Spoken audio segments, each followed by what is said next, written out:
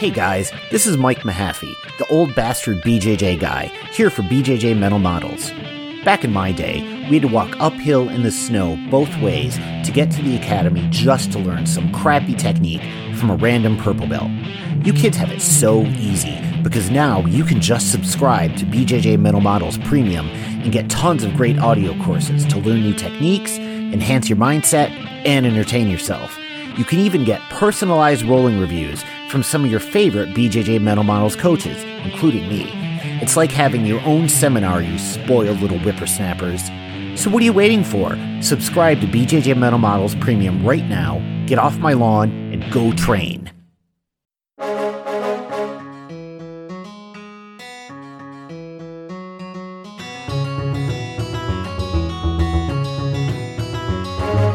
Hey, welcome to BJJ Mental Models, episode 44. I'm Steve Kwan.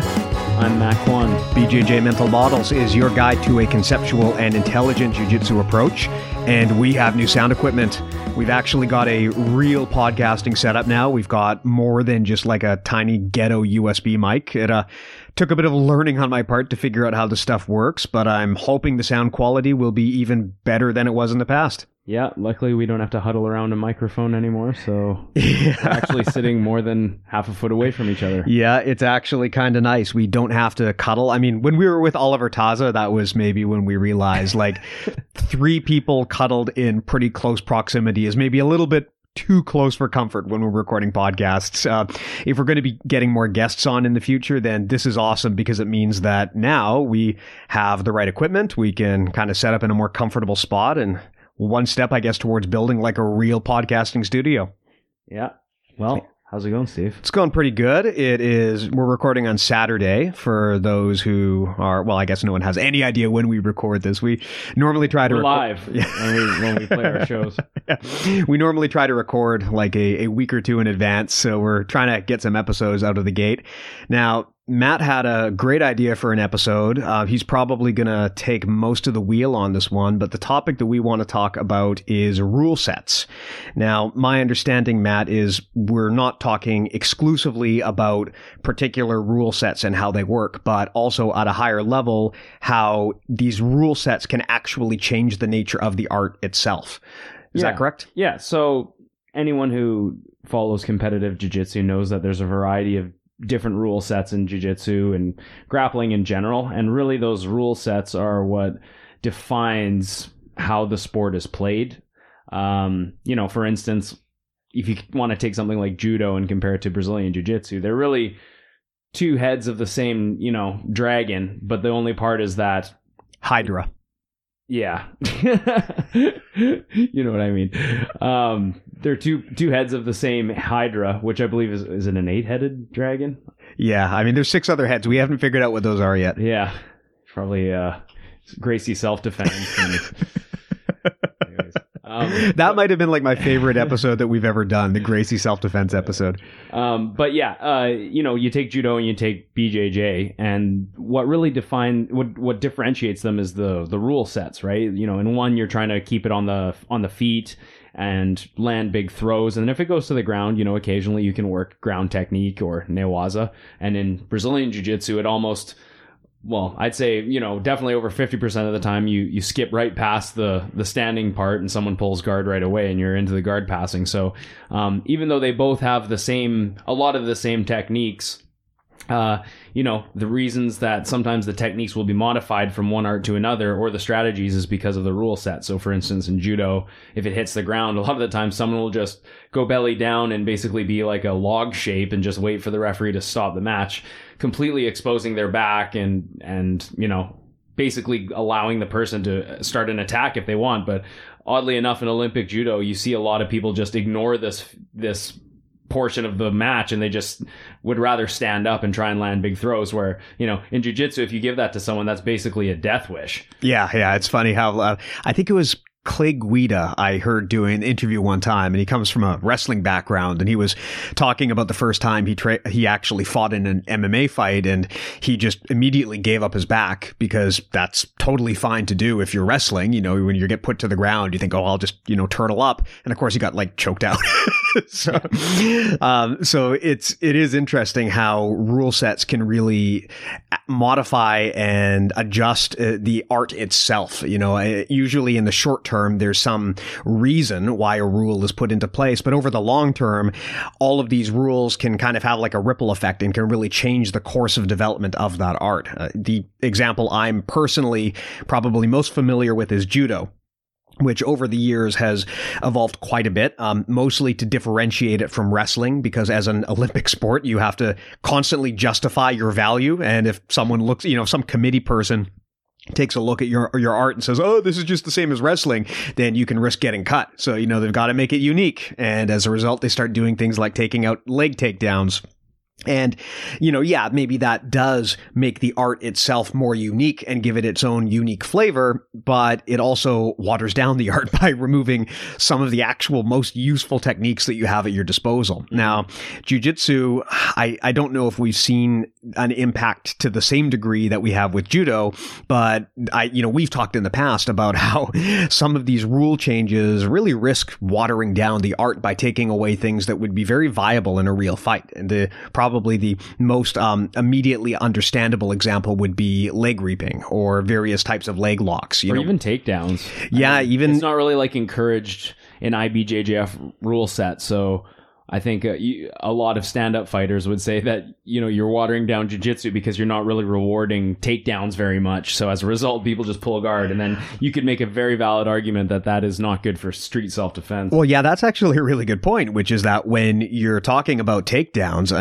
these are not banned in jiu-jitsu. It's not like leg reaping, but... Yeah, it's just a waste of time. Yeah. Well, that's the thing, right? It is... Exactly that. It's a waste of time. You're burning tons and tons of energy for 2 points when there's actually more efficient and effective ways under the jiu-jitsu rule set to get those 2 points. So the problem is that the rules in this situation have possibly led to I don't want to say the watering down of, but there's a very effective weapon that is supposed to be in the grappler's arsenal, and it's almost completely overlooked in jiu-jitsu. And I can say this from experience, mostly my own. There are a lot of people, even at the black belt level, who have just a joke of a takedown game because you don't need it. I'm one of them, right? I rarely do takedowns. My entire strategy is to get the guard that I want and go for sweeps or submissions. And there's this massive hole in my knowledge simply because the rules that we play under don't encourage you to go there. Yeah. And it's also very easy, given the rules that we have, for your opponent to refuse to allow you to go there, even if you want to. Yeah. And as a result, sometimes, as I saw today, I was at a tournament and I was explaining to one of my junior students about, we're talking strategies, and he's like, yeah, I really want to stand. And I'm like, I don't know, man, maybe you should pull guard. And he's like, no, I want to stand. I'm like, all right, this is your experience, so go in there and stand with the guy. So he goes and stands, and the other guy immediately pulls him to close guard, and he actually ends up getting swept. Luckily, he was able to, scramble back into a close guard and re-sweep the guy and win the match. But it was just it just goes to show that because of how the IBJJF rule set has modified the sport, sometimes it can just be a race to the bottom. The person who gets to the bottom first now has the scoring position. And this is how a lot of people play the game under the IBJJF rule set.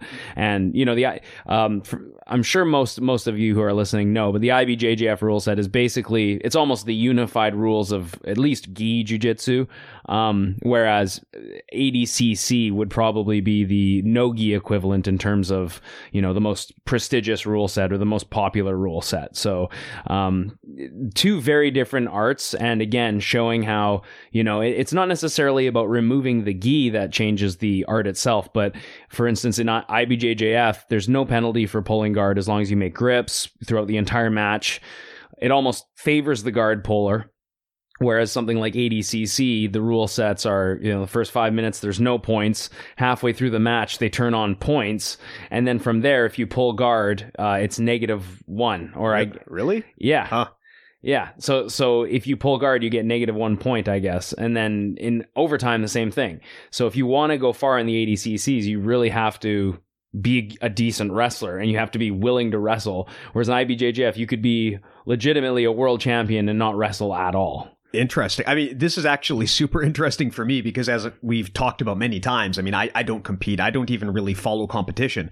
So when it comes to the IBJJF, just through years of training in the gi, I've had the rules drilled into my head pretty hard, but I don't really watch or pay attention to a lot of no-gi stuff. So I wasn't even aware until we started talking to Oliver Taza about exactly how different the rules are in ADCC. Oh, super different. So maybe it would be good to go over that because I am also often surprised a lot of the time how even really senior people don't understand the rules. It's very, very common to get confused there. So, I mean, going through the major rule sets, like you said, Matt, probably the most well-known rule set is going to be the IBJJF rule set. I mean, generally speaking, and Matt, you tell me if I'm making an error here. You know, you get 2 points for a takedown, you get 2 points for a sweep, you get 3 points for a pass, 4 points for mount, 4 points for back mount, 2 points for knee on belly. Exactly. And there's certain things that are illegal up until a certain level. There's also certain things that are just never legal. The majority of leg locks, with the exception of ankle locks, which are legal at white, but the majority, like toe holds and knee bars, those you don't unlock until you get to brown belt. And heel hooks are never legal in IBJJF. There's also, I believe, a whole bunch of moves that submissions that are illegal when you're like below 16, but I can never remember what those are. Is that the case, Matt? I believe that when you're in the kids divisions, there are some submissions that are banned. Like you're not allowed to pull down on the back of the head during a triangle. You're not allowed to jump guard. You're not allowed to do single legs with your head on the outside, which, you know, are all I think good things. But the pulling down, and you're not allowed to, I think, I don't know what age you're allowed to do omoplata, like finish omoplata, because I don't know. It's weird how they make up these rules, but I guess they think that the kids don't have enough control to either control the force that they put down on someone's shoulder with their leg, or in terms of the triangle, they just, you know, they don't think that kids have strong enough necks, I guess, that they can tolerate like a triangle pulling the head down. But I really don't know where they get these rules from, because if you ever watch kids wrestle, they're slamming each other's heads into the mat, and, you know, it's just part of the sport, right? Yeah, so, I kind of wonder if it's less that they don't think the kids can do it and more just that, like, there's no important reason for them to do it. Like, if you're a 14-year-old, is it really worth having any kind of, like, actual risk in a tournament for 14-year-olds? I think that might be where it comes from, is just that, like, you don't really have serious high-level tournaments at that level. They're still kids. It's not worth taking those kinds of risks. I mean, that said, I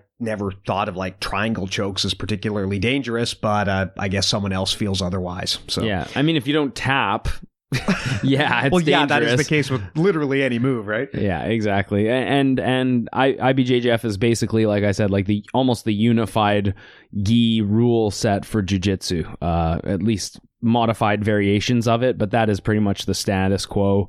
You go to most gi tournaments, that's the rule set you're going to go to. And some tournaments will go outside the box and they'll allow certain things, like they'll allow leg locks at lower ranks, or they'll mix up the ranks. I've been to tournaments that, you know, have open belt levels and weight divisions, and, you know, allowing different submissions. Some tournaments like locally, CBJJF has the IBJJF rule set, but then recently what they've been doing for no-gi advanced divisions is adding heel hooks.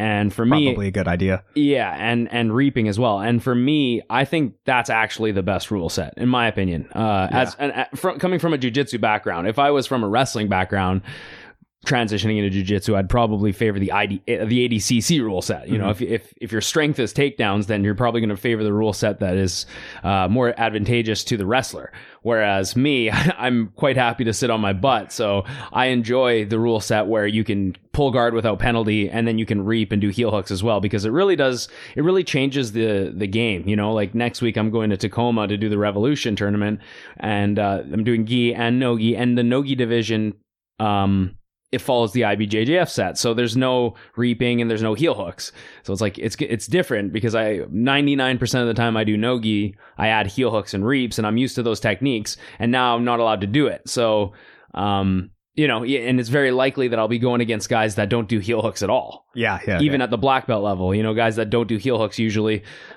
or aren't super knowledgeable in heel hooks, that are used to the IBJJF rule set without the gi and without reaping. And now that's what I'm going into. So I'm going to have to modify my strategy a little bit, I guess. Yeah, you're going to have to learn clean jiu-jitsu. You're going to have to get rid of that garbage gutter jiu-jitsu that you guys do, you foot fetishists.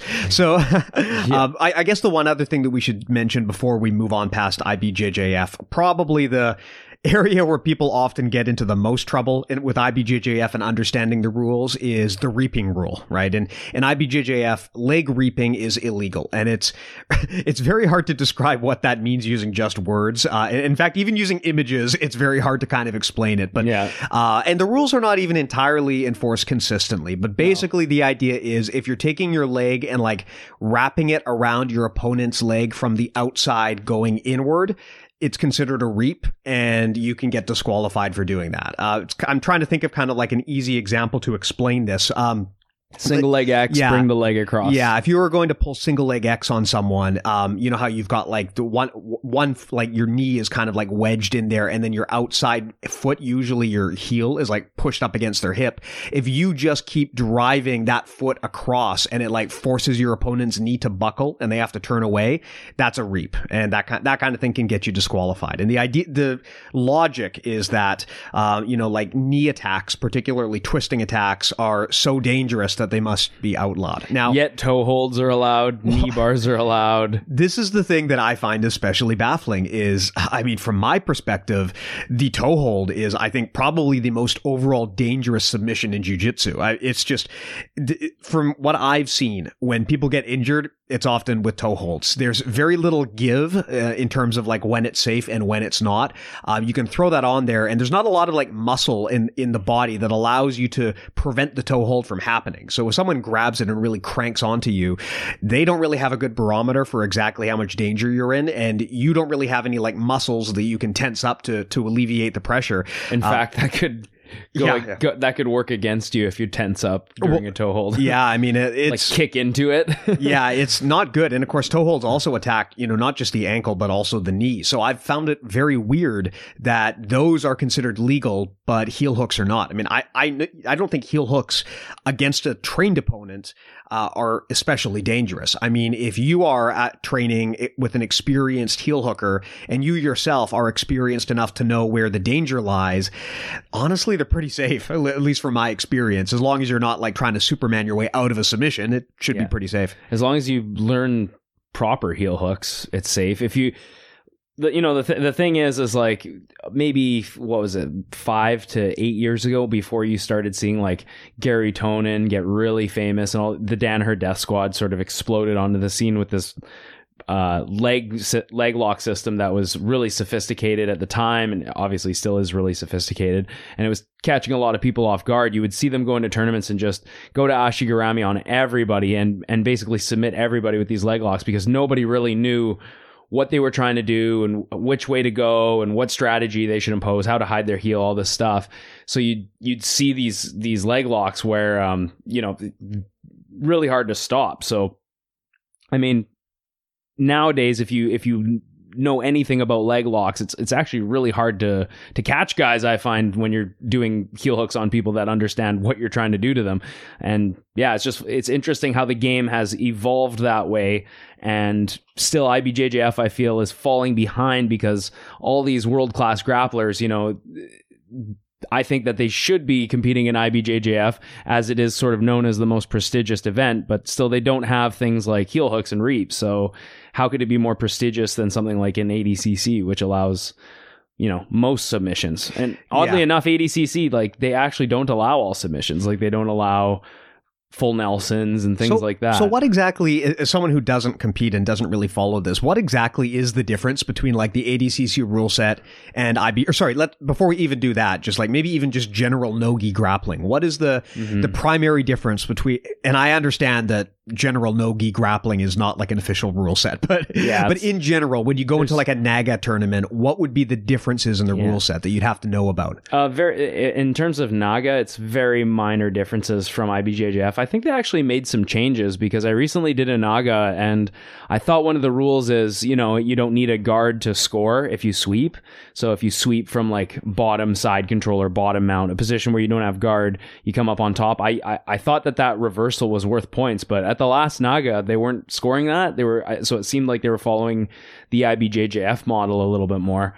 So it's pretty similar. They sometimes change the weight classes and the you know, the times of the matches and things like that, but for the most part, it was pretty similar. In the Nogi divisions, though, the expert, they do allow heel hooks and reaps. Got it. And even IBJJF doesn't do that, right? So really the main difference is probably just the ability to reap and the ability to heel hook, right? Like everything else is kind of minor compared to those two. Yeah, pretty much. Those are kind of the two major things. And I think they allow twisters, you know, like spine cranks and things like that. So it's pretty open with the rule set, and I like to support tournaments like that a little bit more. Got it. And you know, and you were asking about like Nogi rule sets. Like you said, there's no unified Nogi rule set, but pretty much it's usually either submission only, which is, you know, it's either going to be like submission only and then ref's decision to a draw, or it's going to be submission only with an EBI rule set, right? And we can talk about that more in a sec. And then the other option would be like a point structure, which is going to be either an IBJJF system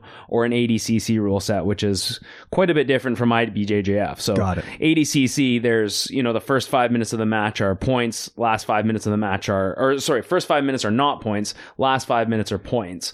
Is the point system the same as like IBJJF, or is it a completely different point system? It's actually completely different. There's no advantages. So if you take someone down and then they, you know, you have them for like 2 seconds and then they pop back up, you don't even get an advantage for that. That would be, it doesn't score unless you hold them down for 3 seconds.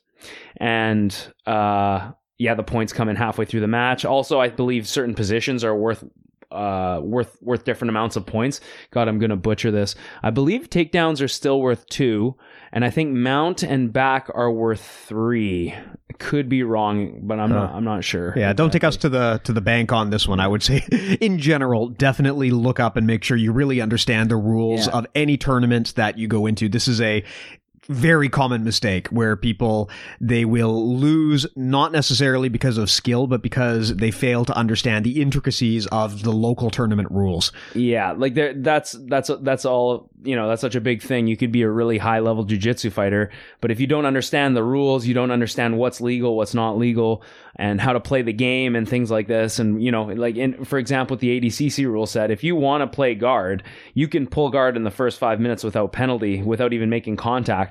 But let's say you're on your feet and, you know, you're about to enter the halfway mark in your match. You know, if you want to be on your butt, you have to pull before that halfway mark. Otherwise, you know, you're going to get penalized after that. And that's just one thing. That's just, for example, one thing that could be, you know, that could surprise someone who's not prepared for that rule set. So what exactly is the logic here behind having no points in the first 5 minutes and then having points suddenly come on in the last 5 minutes? That just seems weird to me. Is there some justification for that, or is that just always the way it's been? I mean, I think the justification would be that they want to cater to different grappling arts. So whether you have a jiu-jitsu background and you like to pull guard, they want to give you an opportunity to pull guard. But if you're a wrestler, they also want you to have an opportunity to be able to use your wrestling to get a win, right? So if it goes to overtime or whatever, it kind of denies the guy the ability to pull guard, right? So they want to give, I guess, multiple grappling styles an equal share, which is interesting. And you used to see more polarized styles back in the day for ADCC. You used to see, like, you know, a jiu-jitsu guy, a catch wrestler, a sambo guy, and it was kind of like MMA when it first started. And now everything is sort of blending together, and basically much like MMA. Yeah, and the most dominant grappling art seems to be Brazilian Jiu-Jitsu with wrestling and with, you know, leg locks and things like that. Got it. Okay, that makes sense. And I kind of respect that, because it's hard to come up with a rule set that's going to work for everyone. And the problem is, any martial art that is actually undergoing a lot of stiff competition. Like if people are really actively training something and it becomes a very competitive art and there's a lot of very, very good talent there are going to be new strategies introduced all the time. And those strategies may or may not make sense under the existing rule system. So I think it's good that they're trying to come up with something that works for everyone. And I kind of get that. Like, in the first 5 minutes, do what you want, but in the last 5 minutes, stalling is not really going to be so much an option if suddenly points are on, whereas they weren't before. So that's kind of I think a good marriage between allowing like the slow, methodical grappling approach to kind of go up against a more speed-based approach. Yeah. Like that's one of the things that drives me nuts about MMA is 5-minute rounds, like especially with a super, super emphasis on getting top position in MMA, it means that grappling is really kind of nerfed. Like it's, against a high-level guy, getting a lot done in 5 minutes can be pretty challenging, right? Like it's really hard to get someone to the floor and finish them within 5 minutes, especially without the gi. So that's one of the things about MMA that always kind of drives me crazy is it feels like grappling is kind of being punished. So I think it's cool that they've got kind of a rule set that tries to accommodate everybody. Yeah, and you do have to look at it really strategically. So, if you, for example, let's say you're fighting under the ADCC rule set and it's the first 5 minutes of the match and you've taken your partner down or your opponent down and you're on top and you've passed and then, so far there's no score. And then as the clock is ticking down, if you continue the sequence and maybe force taking the back before the points are on, you deny yourself points, right? So you really have to have like I said, a mindfulness of what's going on and what time it is, and don't score too early because the clock is ticking and you want to wait for the right time to get your points. And this is all through grappling. Any sport actually, any sport, right? Using the rules to your advantage, playing the clock to your advantage. We all want to be like purists where just the best martial artist wins. But, a big part of being the best martial artist is not being the most deadly or even the most skilled, but it's about being the best at the entire martial art, which means applying and understanding the rules. And this is not a strategy that is unique to martial arts. I mean, any sport or really any competitive aspect of life is a situation where you want to make sure that you maximize the rules to your advantage. I mean, if you've ever had to be involved with anything relating to taxes or legal matters, you understand this, right? Like it's not enough to be right or wrong. You have to actually play to the rules. If you do your taxes properly, you can wind up with a lot more money in your pocket than if you didn't. I know people who just for the longest time didn't really care about their tax structure and they just kind of ignored it. And then at one point they realize I'm losing 30% of my income because my tax structure is not appropriate for what I'm trying to do. We've talked in earlier episodes about how when the level of technique is in the same stratosphere between two people, any advantage that you have over the other person becomes a big deal. Like if I'm as a black belt, if I'm fighting a white belt, honestly, it doesn't matter how big or strong they are. I'm really not concerned, right? They could be 400 pounds of solid muscle and I'll probably figure out a way to do something. But if you're both at roughly the same experience level, then suddenly any advantage you have becomes way more important. Now, you may not be the biggest guy or the strongest guy or the fastest guy, but you might be the guy who best understands the rules. And that is an advantage. It's people often when they think of advantages, they think of physical gifts that they have over their opponent. But even a superior understanding of the rule set can be a massive advantage and can win you a lot of matches over people who probably would be otherwise better than you. Mm-hmm. Yeah, for example, with ADCC, they don't give advantages for near takedowns or near sweeps. So if I'm playing on my butt and points, and you are, and I will be, and points are engaged, if I go for a sweep and I pretty much sweep you and then before I get my score, you stand back up. It's pretty easy in the moment if you're not experienced to just stand up right then and there. But if you stand up, not only do you not score, but you forfeit the ability to pull guard again, right? So, this takes a lot of mindfulness during the match as well to know that if you don't score the sweep, just sit right back down, right? Or better yet, don't even come up to your feet because you could get awarded or you could get penalized 1 point, right? So it really is a game as well as a fight. And I will say that the ADCC rule set is definitely probably the most violent of the grappling arts aside from combat jiu-jitsu. But even, I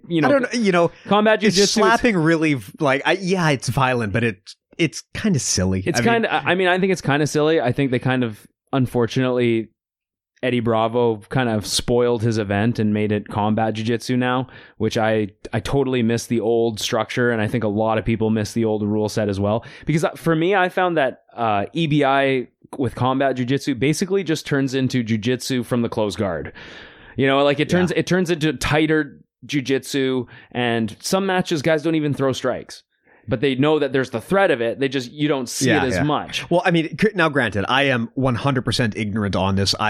I know nothing about striking, and I know nothing about combat jiu-jitsu other than that you can slap people. But I would think that at the highest levels, that would not be as much of a discouragement as something like MMA, where you have, fist protectors and you can effectively punch the person as hard as you want. I would think that would be much more of a threat than a slap. Yeah, and I think these MMA guys that are, good grapplers can easily transition into combat jiu-jitsu and be like, well, I'm not even getting punched. Yeah, what's the big deal? It's, this is going to be easy for me. This is going to be fun for me, right? And then you got Eddie Bravo, who just recently made the Python control illegal in combat jiu-jitsu, which is the Wagner Hocha hand over the mouth position. Why is that illegal? So he said he justified it by saying that because it's the dirtiest part of your body, you're not allowed to put it over someone's face, but you're slapping people in the face with your palms. That makes no sense. It makes no sense. If you're really concerned about close contact hygiene, you are in the wrong sport. I think he thinks it's too cheap, to be honest.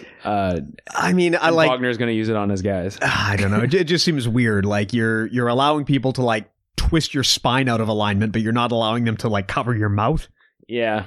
Odd line to draw. Yeah, I know. And it's jiu-jitsu. I mean, it's pretty gross where sweat is going in each other's mouths and eyes. Oh, I hate it when you're grappling with someone and they're in top position and then they sweat and it falls into your mouth. Yeah. I mean, it's is it unclassy to put your hand over someone's face? Maybe, but it's also very effective. Well, we've talked about this in the past too, right? Being a common mistake that people make is they get dogmatic and they're too worried about what's classy and what's not classy. And at the end of the day, you need to do what works. If you are avoiding doing a technique because people frown on it, even though it's technically within the rules, you're actually really, really going to hurt yourself, right? At the end of the day, you need to understand, first of all, what is legal, and then second, are there any areas of the legal rules that you can exploit where people might not be ready for them?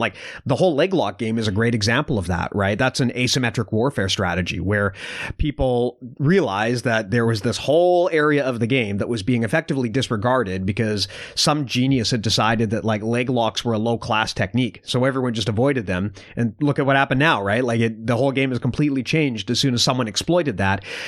It seems crazy to me that stuff like covering the mouth would be a problem. I don't know. I do not see that as a dirty or a low class technique at all. And it does work. I mean, even if you're not trying to suffocate the person, it is actually an effective way to control. It's the worst. And think about holding a tight mount position. I like to drive my chest right on top of the person's mouth, right across their face, because it's first of all, it's so close that they can't establish frames, but man, it's demoralizing, and it's actually pretty hard to breathe at times, and it just exhausts you having someone's belly right in your face, especially if they're hairy and don't have a shirt on underneath. It's pretty bad. So I think that is it's just grappling, and it's part of the rules. Just like I think that if you get neck cranked, it's also part of the rules. I think that complaining when things like neck cranks are dirty or whatever is kind of it's kind of silly. But yeah, and just speaking as a gym owner and as a competitor and as a coach, I think it's really important for people to, if you can, at least try refereeing if you're, if you are in the competitive jiu-jitsu scene in some way, shape, or form, or if you just want to educate yourself on the rules, you can check out, there's a YouTube page called IBJJF Tutorials, which is just short clips about, rules that they have, rule changes, and it's, I always learn stuff when I watch them. So even at the black belt level, I was amazed at how little I actually knew about the game of jiu-jitsu. And after studying those things and sort of and sharing them with my clubs, we actually started a competition class. And a lot of the time what we're doing is we're making scenarios, we're talking about strategies and rule sets. And I think it's really important that if you want to have a competitive jiu-jitsu team at your school, you need to have at least one day a week where the training is focused around the rules and the strategies, not just learning techniques and doing, sparring and doing drills and stuff. Yeah. I mean, if nothing else, even if you have no interest in ever competing, it's still interesting to learn that because it teaches you to be aware of the situation around you. You realize that there's more at stake than just the technical jiu-jitsu that you're doing, but that there is a more contextual environment that you need to pay attention to. It's very important not to get tunnel vision when you're trying to solve a problem and forget what's happening in the world around you. So the other thing too that's always interesting is if you want to compete in a tournament, it's a great experience to have some white belt yell at you because he didn't like the way you scored his match. That's always super duper fun.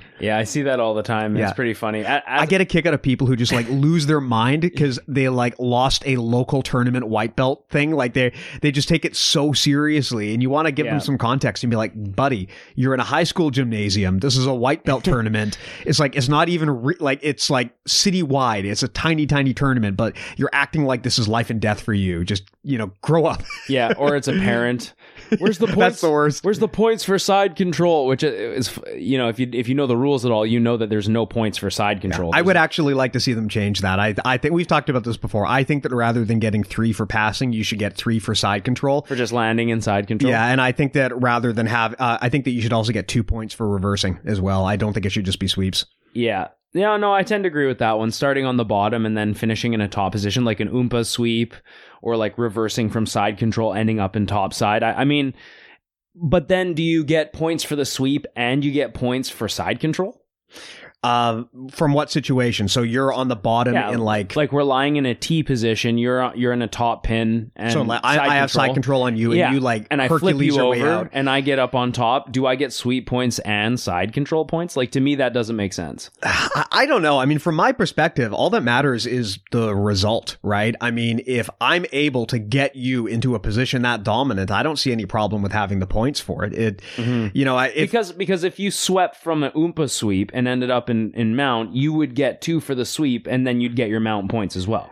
Yeah, you would. So under the staying consistent with that, you would get points for side. Yeah, if you swept from the guard, you would get 6 points, right? Assuming that you swept from the guard and into mount. Yeah. So what would side control be worth then? I think 3 points is fine. 3 points, same as a guard pass. Yeah, I also think they should get rid of the knee on belly points and just consider that a form of side control because mainly I find that to be super cheap. Like going from it is cheap. Going from side control to mount is a challenge. Going from side control to knee on belly is super easy. So this is like kind of a way to game the system. You just go to side control, briefly go to knee on belly that you don't even plan to use, and then just go back down. It's a cheap way to get 2 points.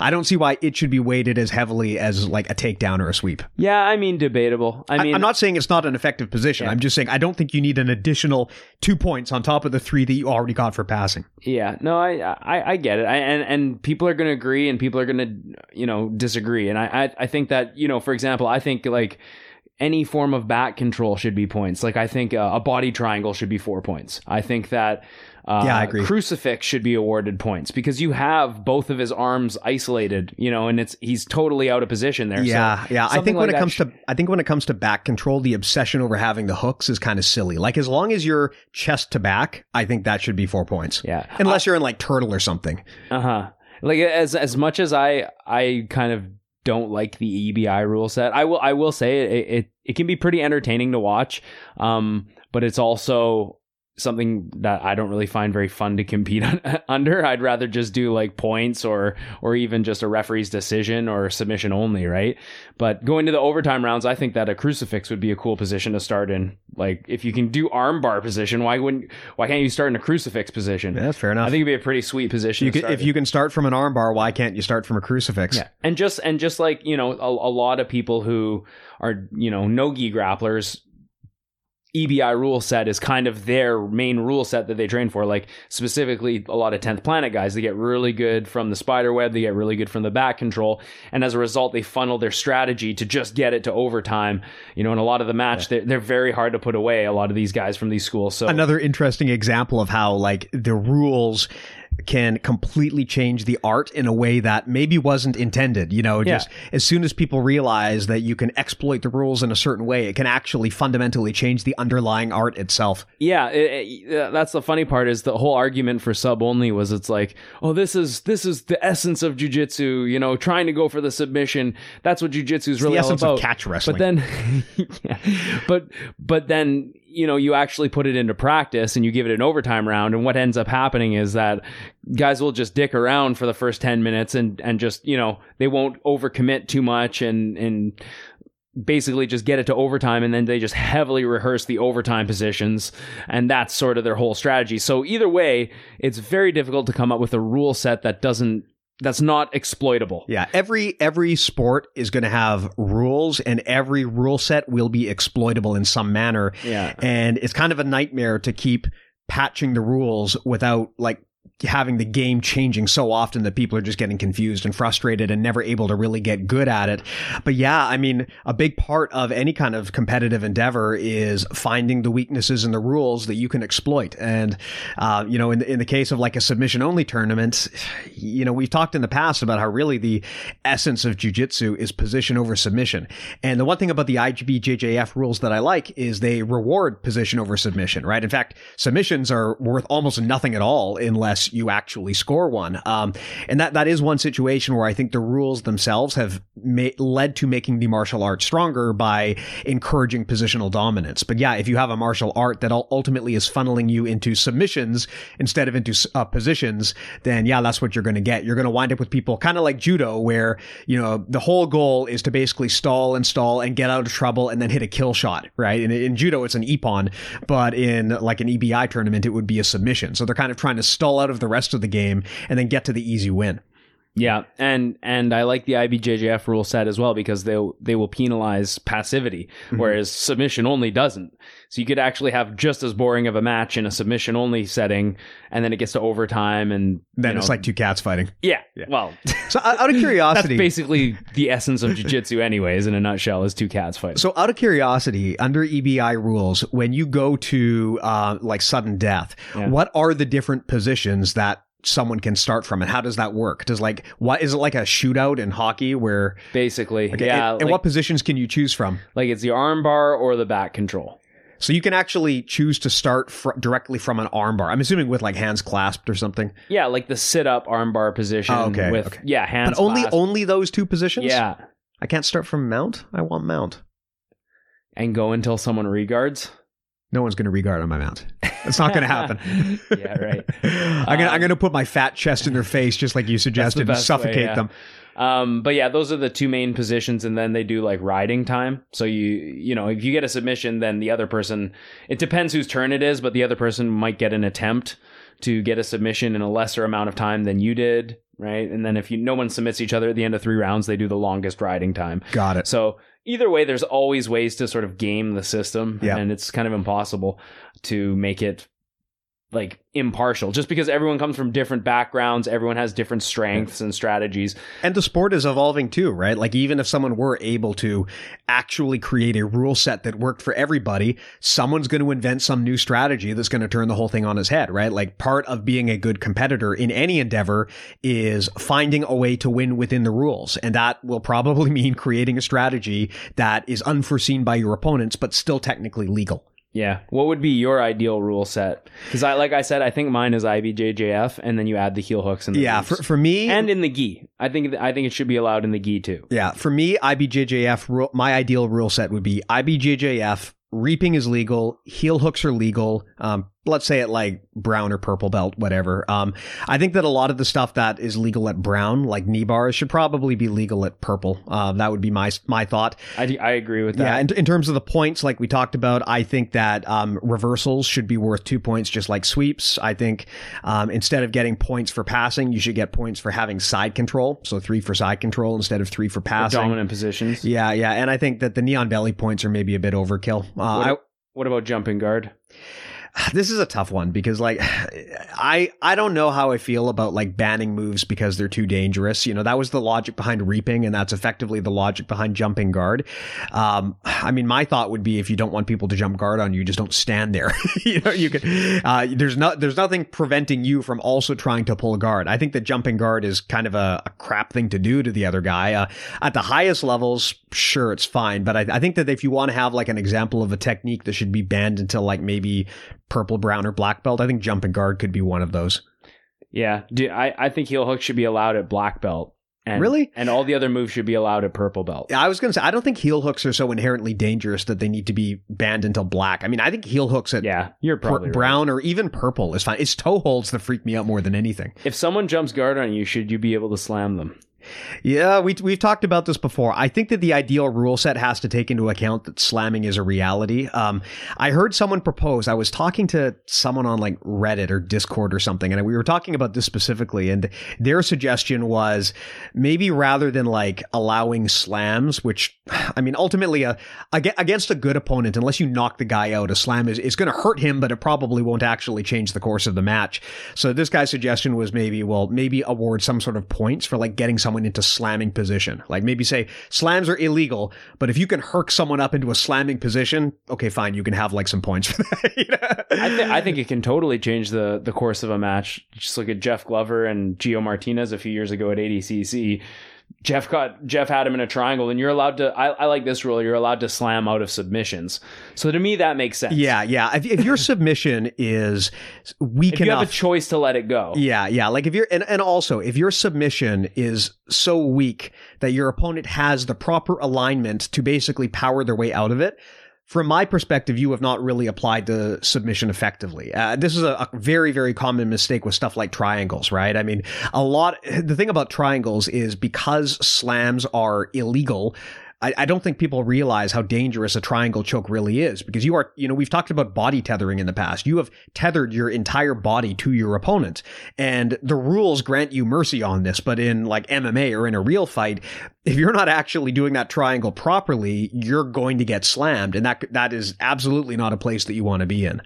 Yeah, I guess really what it comes down to is, are you the kind of grappler who wants to compete under a non-point system, like a submission-only system, or a point system, like an ADCC or an IBJJF? As different as those two are, they're quite different, but they do both follow the positional style of jiu-jitsu. And throughout my career, I've gone back and forth about which ones I prefer.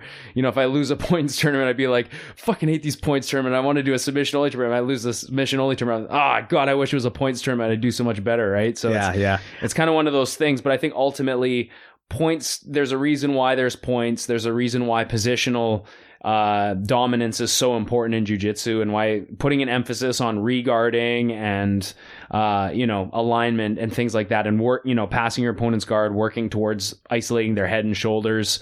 These are all positions that you can land more damage in theory in a real fight. So that's why they're awarded points. I mean, I will say this, in a lot of situations, I'm not really a big fan of like the idea of a point system, because to your point, it can encourage you to like play towards the point system rather than trying to actually win.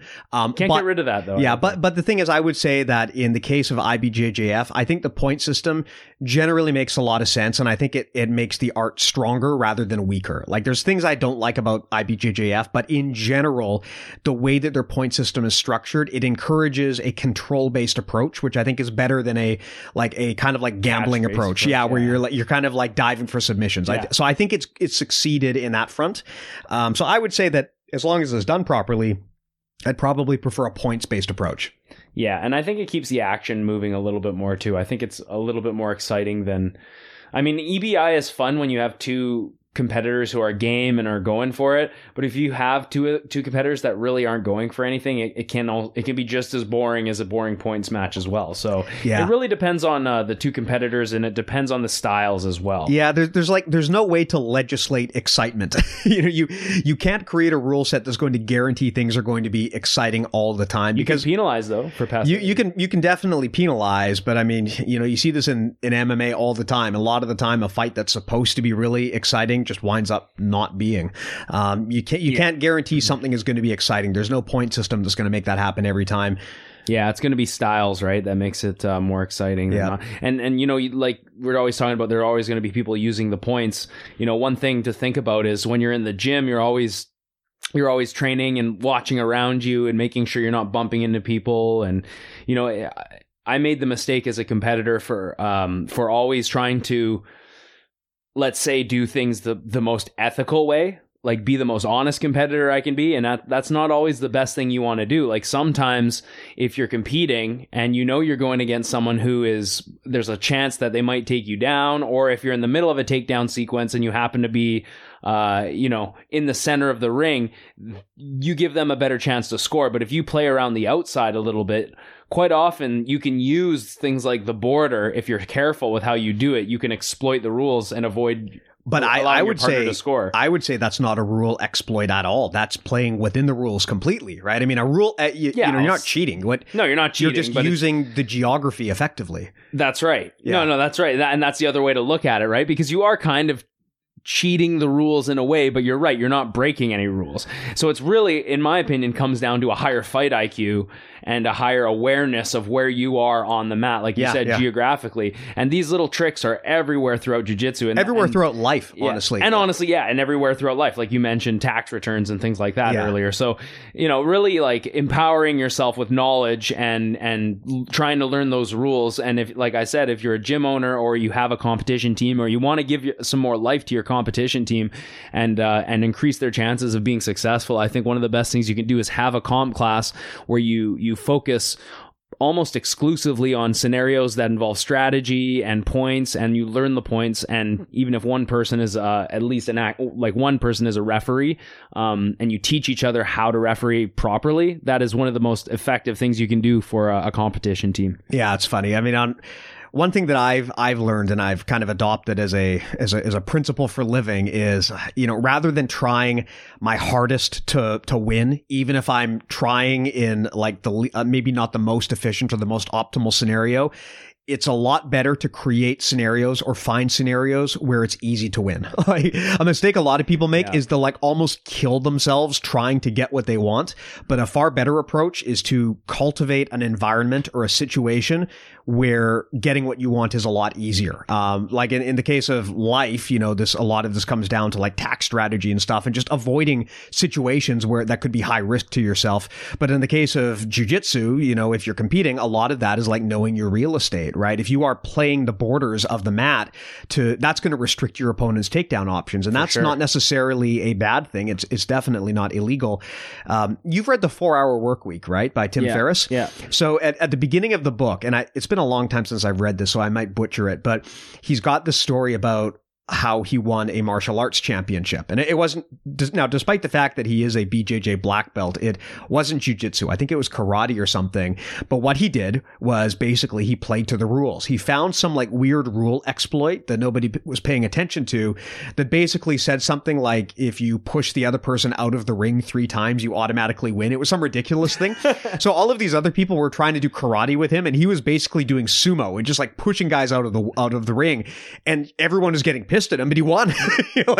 Just because he was kind of playing a completely different game that was still within the boundary of the rules. And that's in my mind a great example of like finding the easiest way to victory by understanding the rule set that you're in. You know, you don't have to be the most talented, you don't have to be the most athletic, but understanding and exploiting the rules is an advantage, just like having good cardio or having height or weight. It's a skill, just like grappling. So don't ignore it. Mm-hmm. Cool. Yeah, for sure. And it like I said, you know, you do have to maybe I'd check out that IBJJF tutorials video, because this information isn't like easily.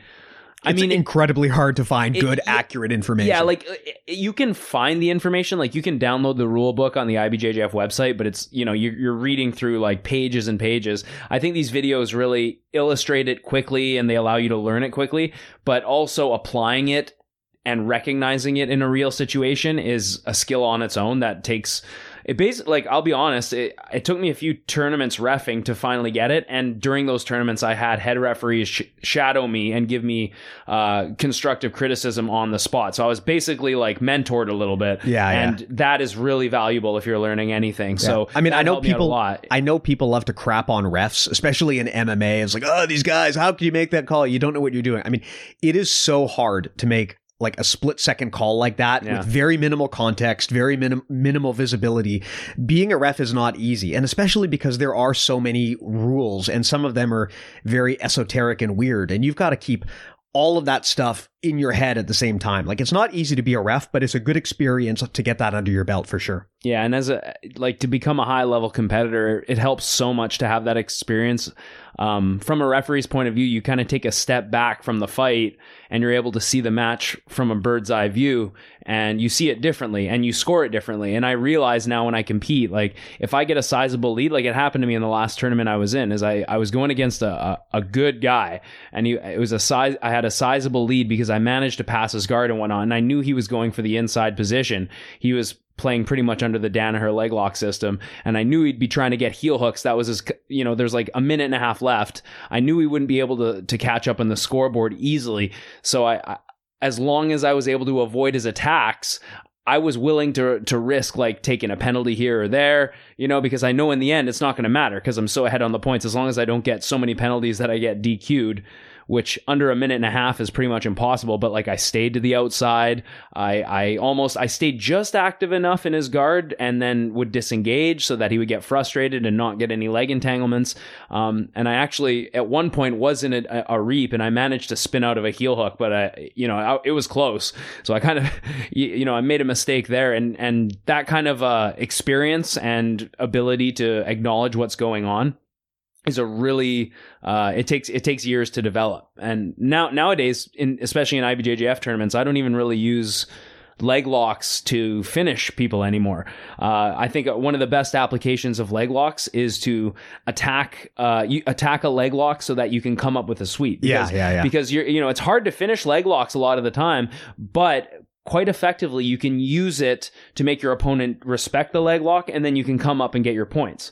And, on the same token, if you go for leg locks, a lot of the time what your partner will do is he will either get swept or he'll give you back exposure during his escape. So knowing that, you can always use the leg lock attempt in a positive way if you have that type of foresight. Whereas if you're just going into leg locks thinking about how you're going to finish the leg lock, it can be pretty disheartening when you don't finish the leg lock. You put a lot into it, and then all of a sudden it fails, and you're tired, and you feel unconfident with your technique. So finding value in techniques that are kind of unexpected is really important as well. And again, just using something like that to get a better position is super valuable as a competitor. Yeah, awesome. So in terms of the mental models that we talked about today, we talked about do what works. So this is especially important in the context of rule sets.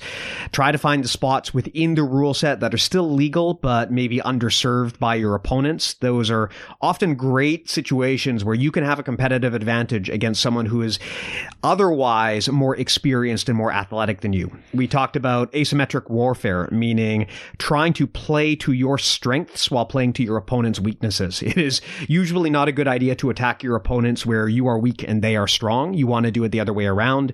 And we talked about body tethering in the context of jiu-jitsu.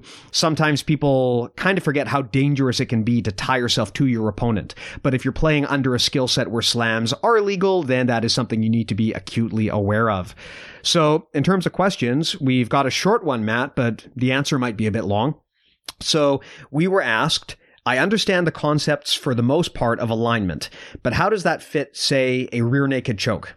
So this person is looking specifically to understand how alignment would be applied in a rear naked choke. Like how, I guess the finishing mechanics? Probably the whole thing. I mean, we can kind of talk about it from top to bottom. Maybe a good place to start with is the scorecard, right? We've talked in the past about how alignment really has three components: posture, structure, and base.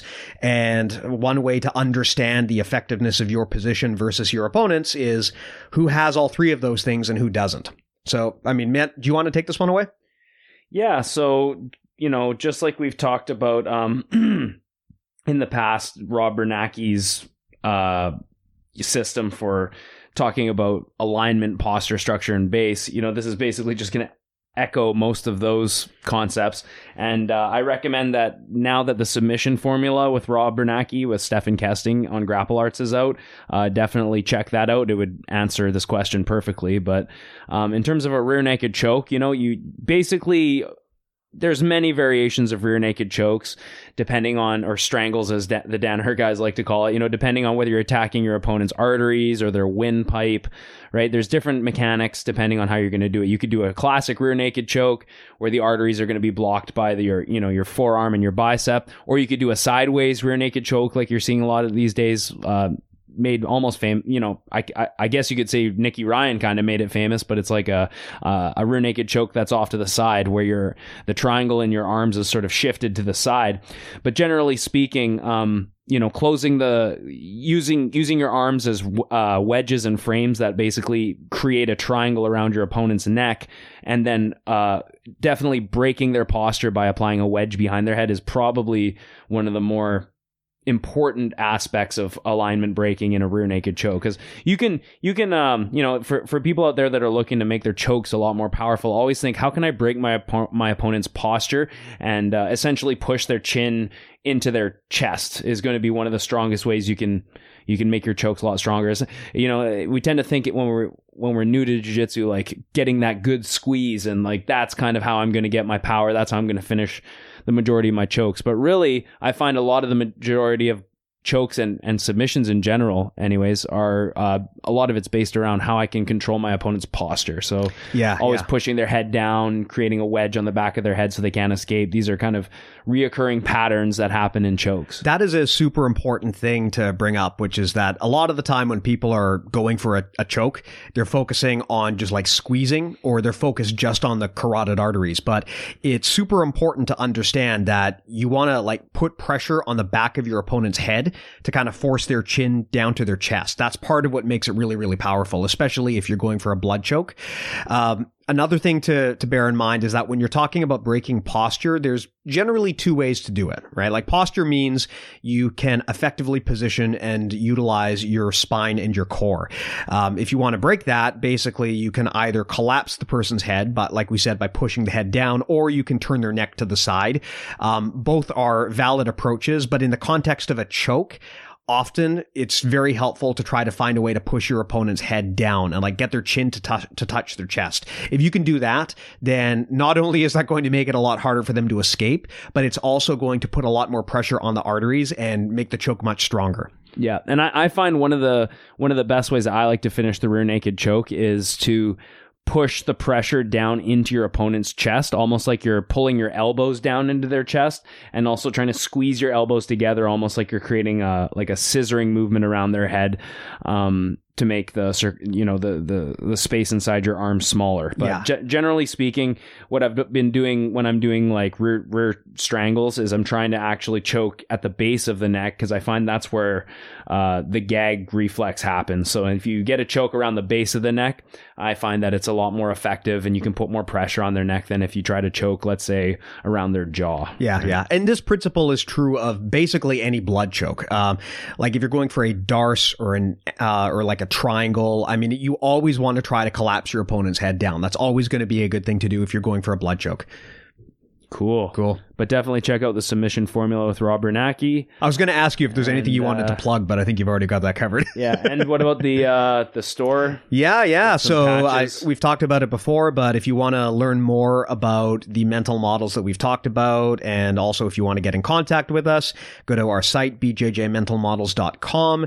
If you want to buy our t-shirts or our gi patches, you can get them at bjjmentalmodels.com/store.